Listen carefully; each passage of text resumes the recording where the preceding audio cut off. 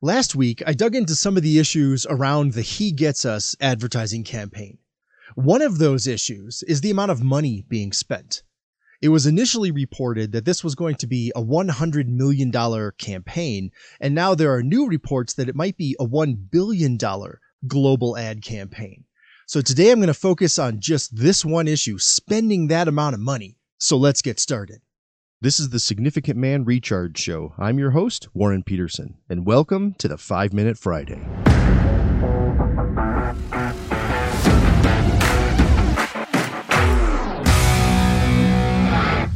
Now first, this episode, it's going to be a bit longer than normal, just like last week's was. I try to keep 5 Minute Fridays around 5 minutes, but this one's going to be a bit longer.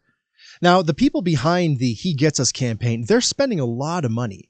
It was reported that they spent $20 million just on their ads during the Super Bowl, and some people are very upset about the money being spent. Representative Ocasio-Cortez said, "Something tells me Jesus would not spend millions of dollars on Super Bowl ads to make fascism look benign."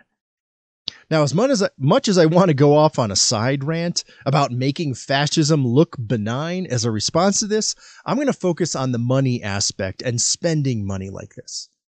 In and of itself, I think that if people want to choose to spend their own money creating ads and sharing the name of Jesus, then so be it.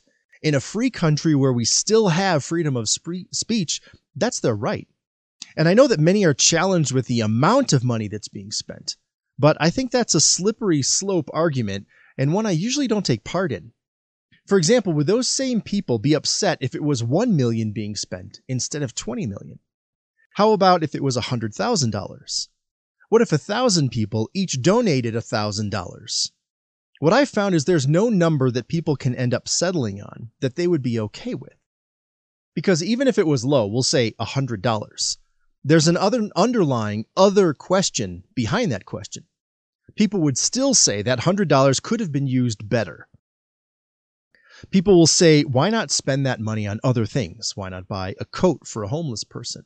Why not build a house for a needy widow? Why not open a shelter for women or fund a food pantry? We can come up with all sorts of ways that other people should be spending their money. What many might not know, especially people who connect these ads in any way to making fascism look benign, is that Jesus spoke to this issue in a way. This is a bit longer of a passage, but I'd like you to consider these verses in the relation of what I'm sharing here today. This is from Matthew 26, 6 through 13, which reads, "While Jesus was in Bethany, in the home of Simon the leper, a woman came to him with an alabaster jar of very expensive perfume, which she poured on his head as he was reclining at the table. When the disciples saw this, they were indignant. 'Why this waste?' they asked. 'This perfume could have been sold at a high price and the money given to the poor.' Aware of this, Jesus said to them, 'Why are you bothering this woman? She has done a beautiful thing to me. The poor you will always have with you, but you will not always have me. When she poured this perfume on my body, she did it to prepare me for burial. Truly, I tell you, wherever the gospel is preached throughout the world, what she has done will also be told in memory of her.'" And it is. We're talking about this thousands of years later. Now, to be clear, I don't think these verses should be used by Christians to justify themselves spending money on themselves. These verses are not for me to use as my own reason why I can go out and buy anything I want, spend whatever I want, on whatever I want. This passage doesn't change the fact that what I have in my life, it's from God and it's my personal responsibility to steward it appropriately. Rather, I want to connect this to the idea of an organization spending money on spreading the name of Jesus. Last week, I shared some of my thoughts about the content of the messages, so I'm not addressing that today. This is all about the money being spent. Sharing the name of Jesus, it's important. Honoring Jesus is important. And what Jesus said here was an echo of the Old Testament in Deuteronomy 15:11, where we read, "There will always be poor people in the land. Therefore, I command you to be open-handed towards your fellow Israelites who are poor and needy in your land." The point was that generosity is a choice for each individual person. And as Christians, we're to help and give to the poor. We're to honor Jesus. They're not mutually exclusive.